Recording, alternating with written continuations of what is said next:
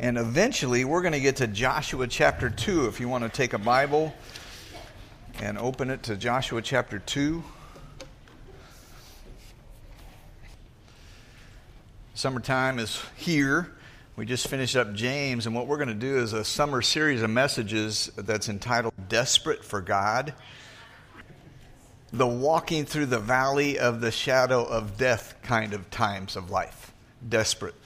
The time when someone like Nebuchadnezzar says, "And who is the God who will deliver you out of my hands?" And as a child of God, the response is, "Our God whom we serve is able to deliver us from the burning fiery furnace, and he will deliver us out of your hand, O king. But if not, be it known to you, O king, we will not serve your gods. We will not worship the golden image that you've set up." We don't have a golden image of Nebuchadnezzar problem these days, with Nebuchadnezzar demanding that we worship him. But there are some pressures in our world demanding you and I as believers to bow down to them. And we have a desperate need for God in the midst of it. We're desperate for him.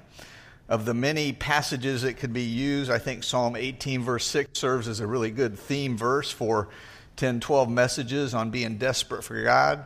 Psalm 18, David said this, "In my distress I called upon the Lord and cried out to him."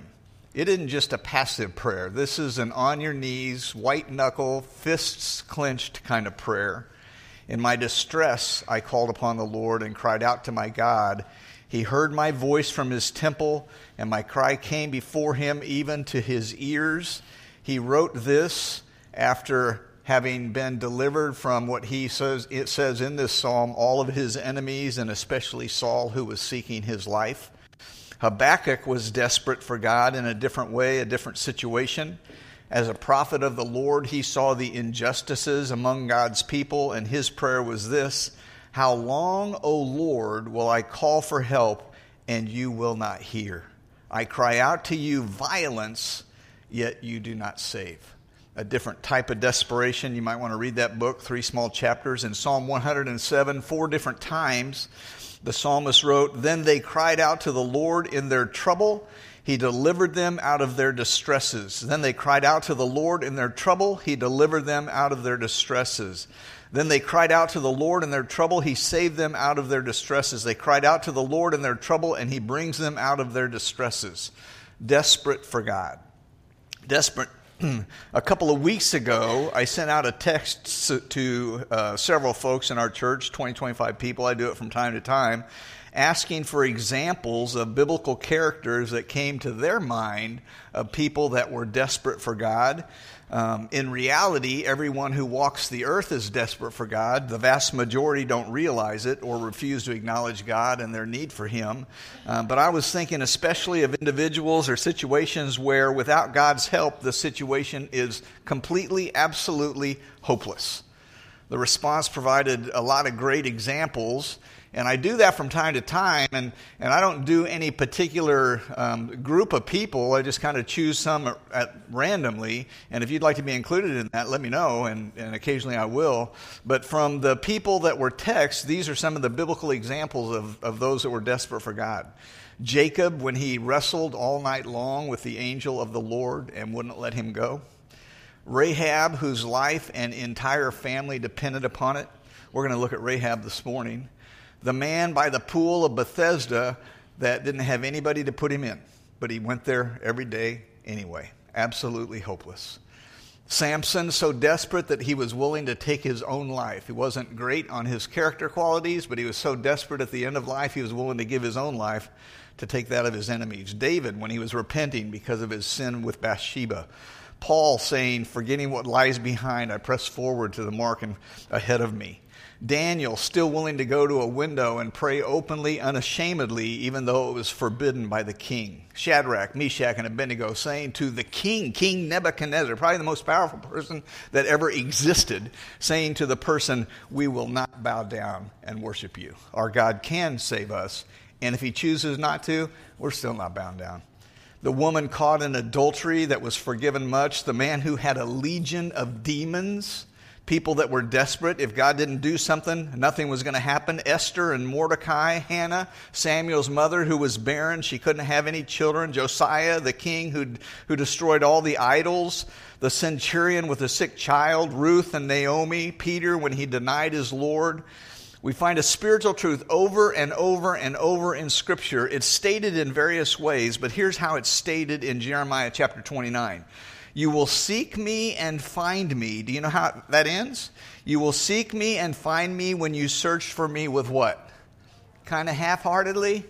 Oh, on Sunday at 10 o'clock, and if Jerry goes a little bit too long, then we're going to just cut it off. Even if I don't get up and leave because I'm going to be polite, I'm going to quit listening. You seek me and find me when we seek the Lord with all of our heart.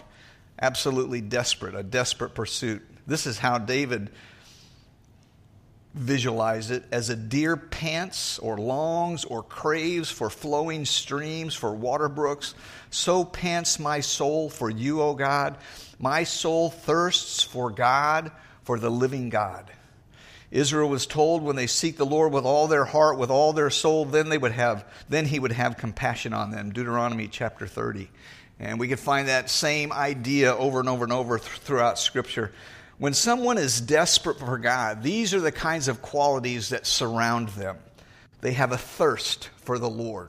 It isn't just some light devotion. They have a hunger and a thirst for righteousness. They have eyes that have the ability to see eternally. It isn't just today that I'm worried about or what I'm going to do or who I'm going to marry. They're able to see eternally. There's an understanding of the depth and the vastness of the forgiveness that they've received, something that we reminded ourselves of this morning. There's an intense devotion. Intense. Like the man who had a legion of demons, and they were cast into the swine, who threw themselves over the cliff, and the first thing the man said was, I want to go with you, Jesus. And he said, no, you go back to your city and you tell them what the Lord's done for you. An intense devotion. Someone that's tired of status quo. A genuine hatred for sin or any particular aspect of sin. Not for the sinner, but for the sin that's behind what's going on. I want us this morning to consider the example of Rahab, and I'm in Joshua chapter 2. Joshua chapter 2. And just to bring us up to date on where we're at, historically, the children of Israel have wandered in the desert for 40 years because of disobedience. They took a 14-day trip, 10 to 14 days, packed it into 40 years. They wandered for 40 years. Moses had led them. He died. And in Joshua chapter 1 and 2, God speaks to Joshua telling him that he's in charge now, that he would walk with him. Now therefore arise, go over this Jordan, you and all this people, into the land that I'm giving to them, to the people of Israel. Every place that the sole of your foot will tread upon, I have given to you, just as I promised to Moses. 3 times in chapter 1, God says to Joshua, be strong and courageous. Be strong and courageous. Surely be strong and courageous. Gives me the idea that Joshua, even though he's an incredible individual, must have needed that reassurance from God that he needed to be strong and courageous. He told it to him 3 different times. Joshua commanded the officers of the people, pass through the midst of the camp and command the people, prepare your provisions, for within 3 days you're to pass over this Jordan. That was already a feat. To go in to take possession of the land that the Lord your God is giving you to possess. He had a word from the Lord, but he still acted with wisdom, and he decided to send 2 spies, and he told them, go and view the land, and especially look at Jericho. Go and view the land, and especially Jericho. And I find it interesting that he sent 2 spies, not like the 12 spies that were sent into the land of Canaan back in Numbers 13. He was one of those 12. When they went into the land of Canaan and spied it out, they brought back a good report and said, we can't do it. There are 10 of them. 10 of the 12 said, this is too big. The people are too strong. We don't have the ability to do this. Joshua and Caleb said, let's go at once. God is in it. We're able to overcome it. This time, instead of sending 12, he sent 2. Might be something in that, maybe not. Who was Rahab? Chapter 2, verse 1. Who was Rahab? They went and came into the house of a harlot or a prostitute whose name was Rahab, and they lodged there. Rahab was known for her employment decisions. She was a prostitute. She lived on or in the city wall. That's what she did in order to make ends meet. They went to her house and they lodged there. Rahab is mentioned later on in Scripture as well. Hebrews chapter 11, verse 31. We just finished James. She was mentioned in James chapter 2, verse 25, both mentioning that she was a harlot. It was what tagged her life at that particular time.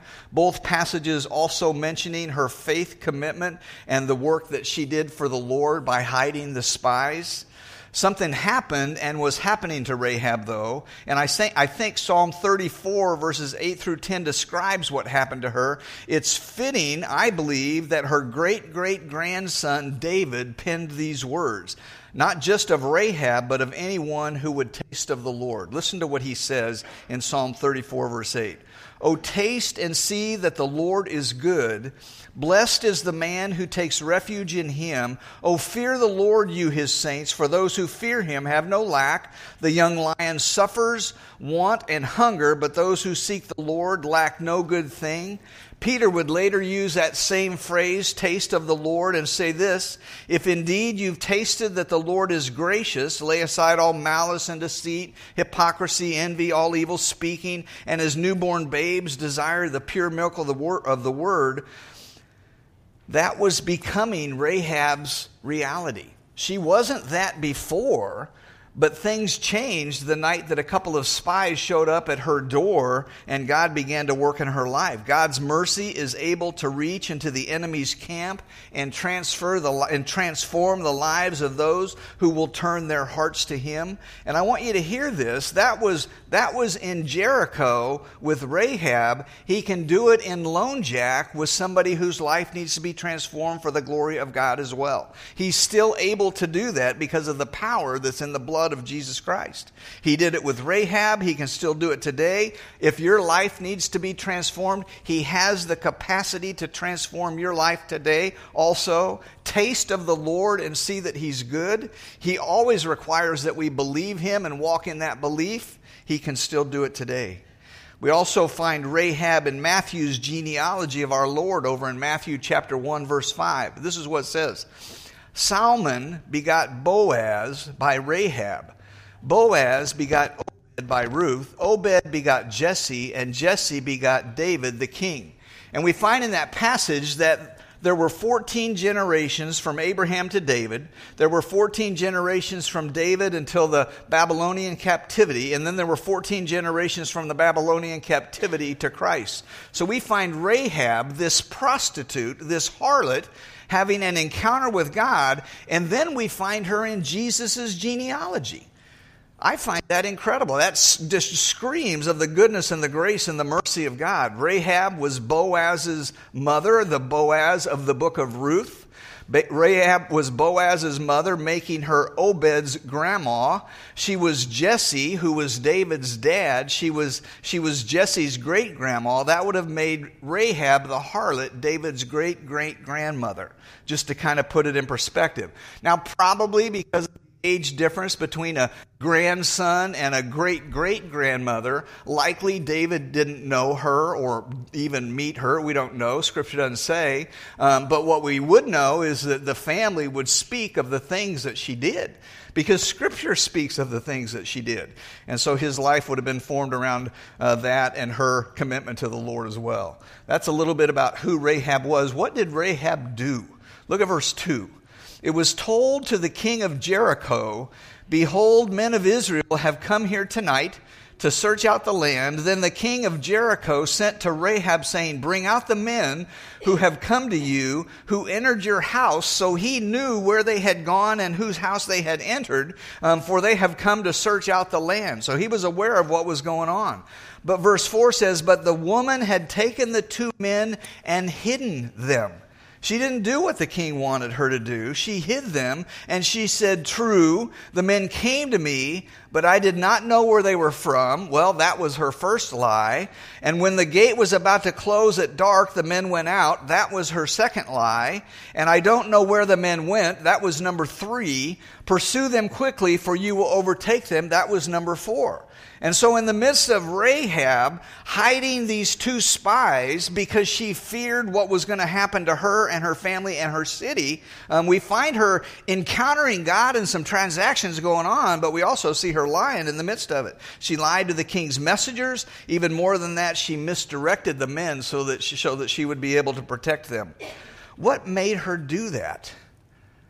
Rahab recognized what God had done and would do as Israel was conquering the land that he said he was going to give them. She was desperate. If I don't do something, I will die. And my father will die, and my mother will die, and my brothers will die, and my sisters will die. Those within her city were sure to die, and she would die also if she didn't help these two spies. That would have been some of the logic going on in her mind. Obviously, we know that God is also working in the background also. Look at verse 6.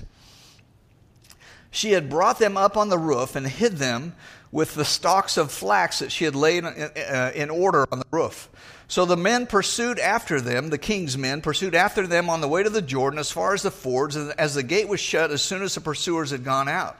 Behold, the men lay down, and she came up to them on the roof and said to them, I know that the Lord has given you this land.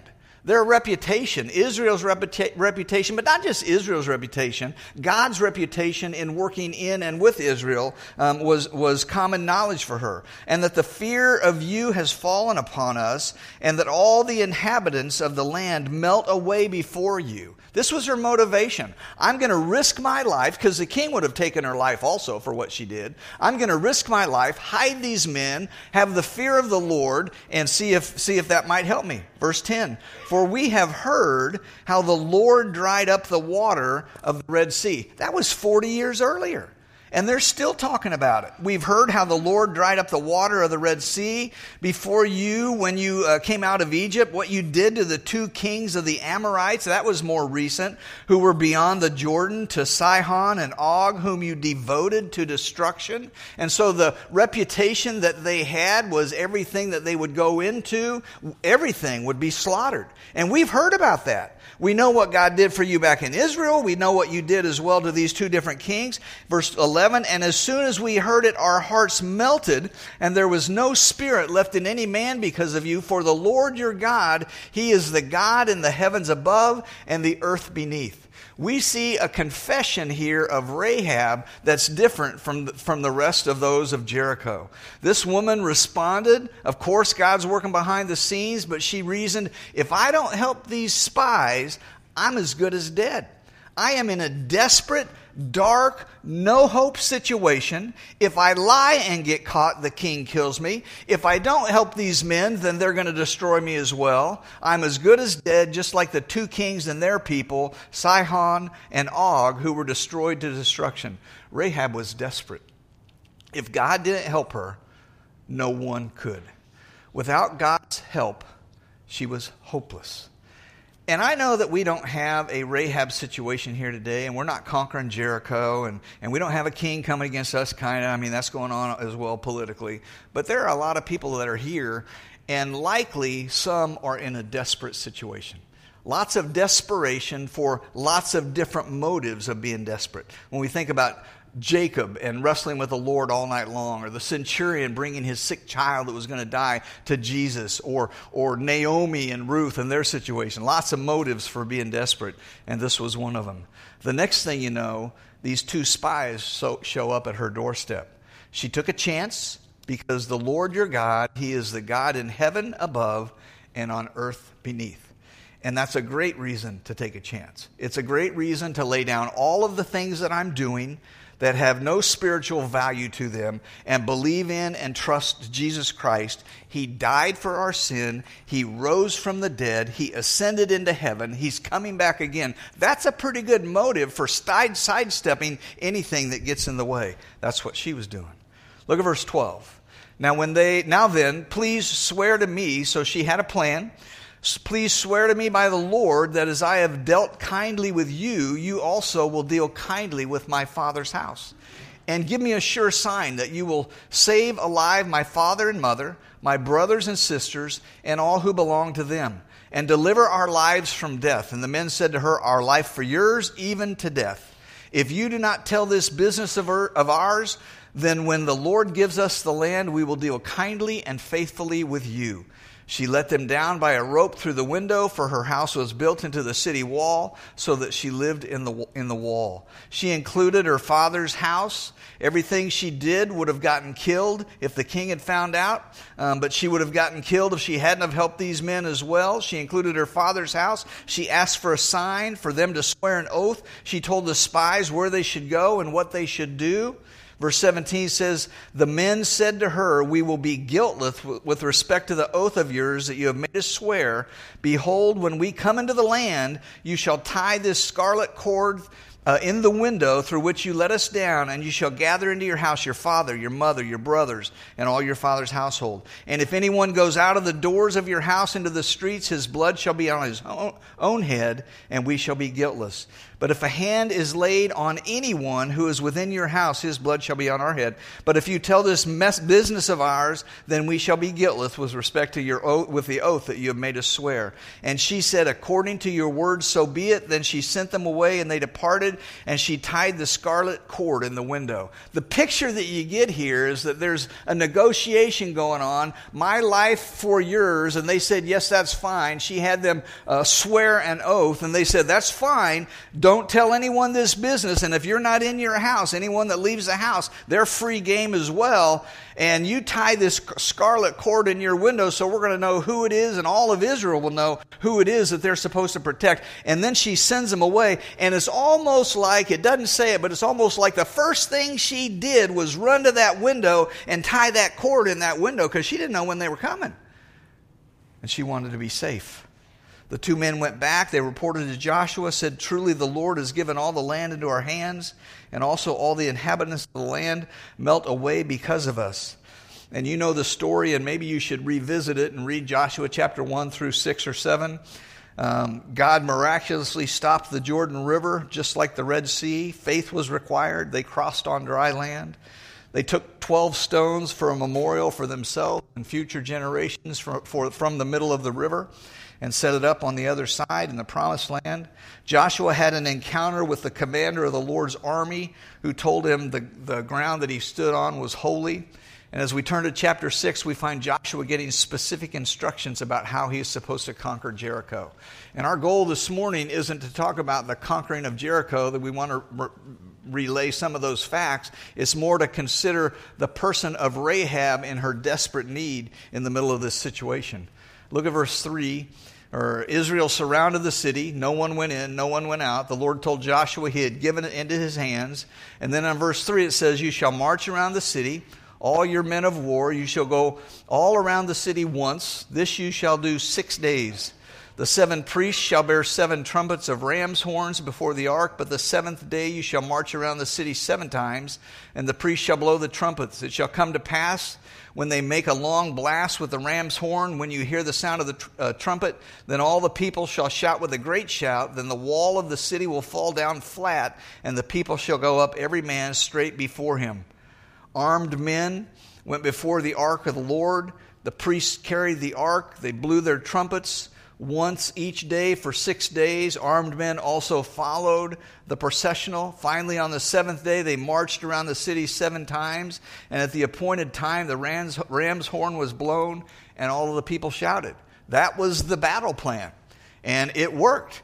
They marched around that city 1 time on the first day, and they blowing their horns, and they marched around that city the 2nd day, blowing their horns, and they did that for 6 days. And on the 7th day, they marched around it 7 times, and then they blew their trumpets, and the ram's horn was blown, and they screamed and shouted, and the walls fell down. And wherever all of the men of Israel that were warriors were, they went straight up into the city to conquer the city. Now the city shall be doomed by the Lord to destruction, it and all who are in it. All we can say about that is that God, evidently in his wisdom and his omniscience, knew the hearts of every person in that city. We don't have to wonder about it. We don't have to think he's a mean God. He's a God who is righteous completely, absolutely. He is a judge. He will judge again. And the only reason that you and I might not face judgment is because of the blood of Jesus Christ, his Son, that was shed for us. So I hope that you have applied the blood of Jesus Christ by faith to your life and heart, and that you have a devotion to the Lord. It's the only thing that's going to help you. And just because you're here on Sunday morning doesn't mean that's true. Just because you've heard it over and over and over doesn't mean that's true either. It's a faith engagement with the Lord, his blood for mine, his life for mine. I get his righteousness, he gets my sin. You can't find anything any more merciful than that. But the city was doomed by the Lord to destruction, it and all who are in it. Only Rahab the harlot shall live, she and all who are with her in the house. Verse 17, because she hid the messengers that were sent. That would have been Rahab's fate as well. She would have died, but she feared the Lord and acted upon her fear of the Lord. Verse 20, so the people shouted when the priests blew the trumpet. It happened when the people heard the sound of the trumpet, the people shouted with a great shout that the wall fell down. Then the people went up into the city, every man straight before him, and they took the city. And they utterly destroyed all that was in the city, both man and woman, young and old, ox and sheep and donkey, with the edge of the sword. Verse 22, but Joshua had said to the 2 men who had spied out the country, go into the harlot's house, and from there bring out the woman and all that she has, as you swore to her. In her desperation, if I do nothing, I die. If I do this, maybe I live. In her desperation, she ignored her king, she redirected, she lied to his emissaries, and she hid the 2 spies, and because of her fear for the Lord, God spared her life. He said to the 2 men, go to the harlot's house, from there bring the woman out and all that she has, as you swore to her. The young men who had been spies went in, brought out Rahab, her father, her mother, her brothers, and all that she had. So they brought out all her relatives and left them outside the camp of Israel. But they burned the city and all that was in it with fire. Only the silver and gold and the vessels of bronze and iron they put in the treasury of the house of the Lord. And Joshua spared Rahab the harlot, her father's household, and all that she had. So she dwells in Israel to this day, because she hid the messengers whom Joshua sent to spy out Jericho. Not only was she a Gentile that was considered dirty, but she was a harlot as well. And Joshua, because of the act that she did in her fear for the Lord, Joshua spared her life, and it says that she lived in Israel to this day. And we don't know the where or the when, but at some point she married Salmon, the man that says she and her had Boaz, over from Matthew chapter 1, verse 5. And we read some of Boaz's story in the book of Ruth. Naomi and Ruth are another situation of a desperate need to trust the Lord. You may not be a harlot. You may not be adulterous. Your city and your country may not be in jeopardy. But there are some lessons that we can learn from Rahab's desperation. She feared the Lord more than she feared the king. And I want you to hear this. We need to fear the Lord more than we fear a president.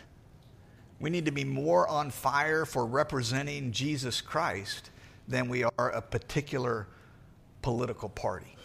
We need to fear the Lord. She feared the Lord more than she feared her king. That is especially relevant for us today. There are many lessons. She allowed her fear of the Lord to motivate her to bold acts of faith, of believing God. At the same time, she allowed her believing God to be put into very practical steps, like hiding the spies or sending the king the opposite direction or requiring a pledge from the 2 spies for her family's life. She tasted of the Lord and pursued him in desperation. So what began on that night when 2 spies knocked on her door changed her life direction completely. She continued to dwell in Israel. She married an Israelite. She had Boaz. She finds herself in the lineage of Jesus. That's incredible. It's the mercy of God. She tasted of the Lord. She pursues him in desperation. James tells us that Rahab's faith walk matched her confession. Does your faith walk match your confession? the things that you say that you believe, if you really, Del Tackett, I think, is the man. If we really believe what we really believe, would we really do what we're doing? Her faith walk matched her confession.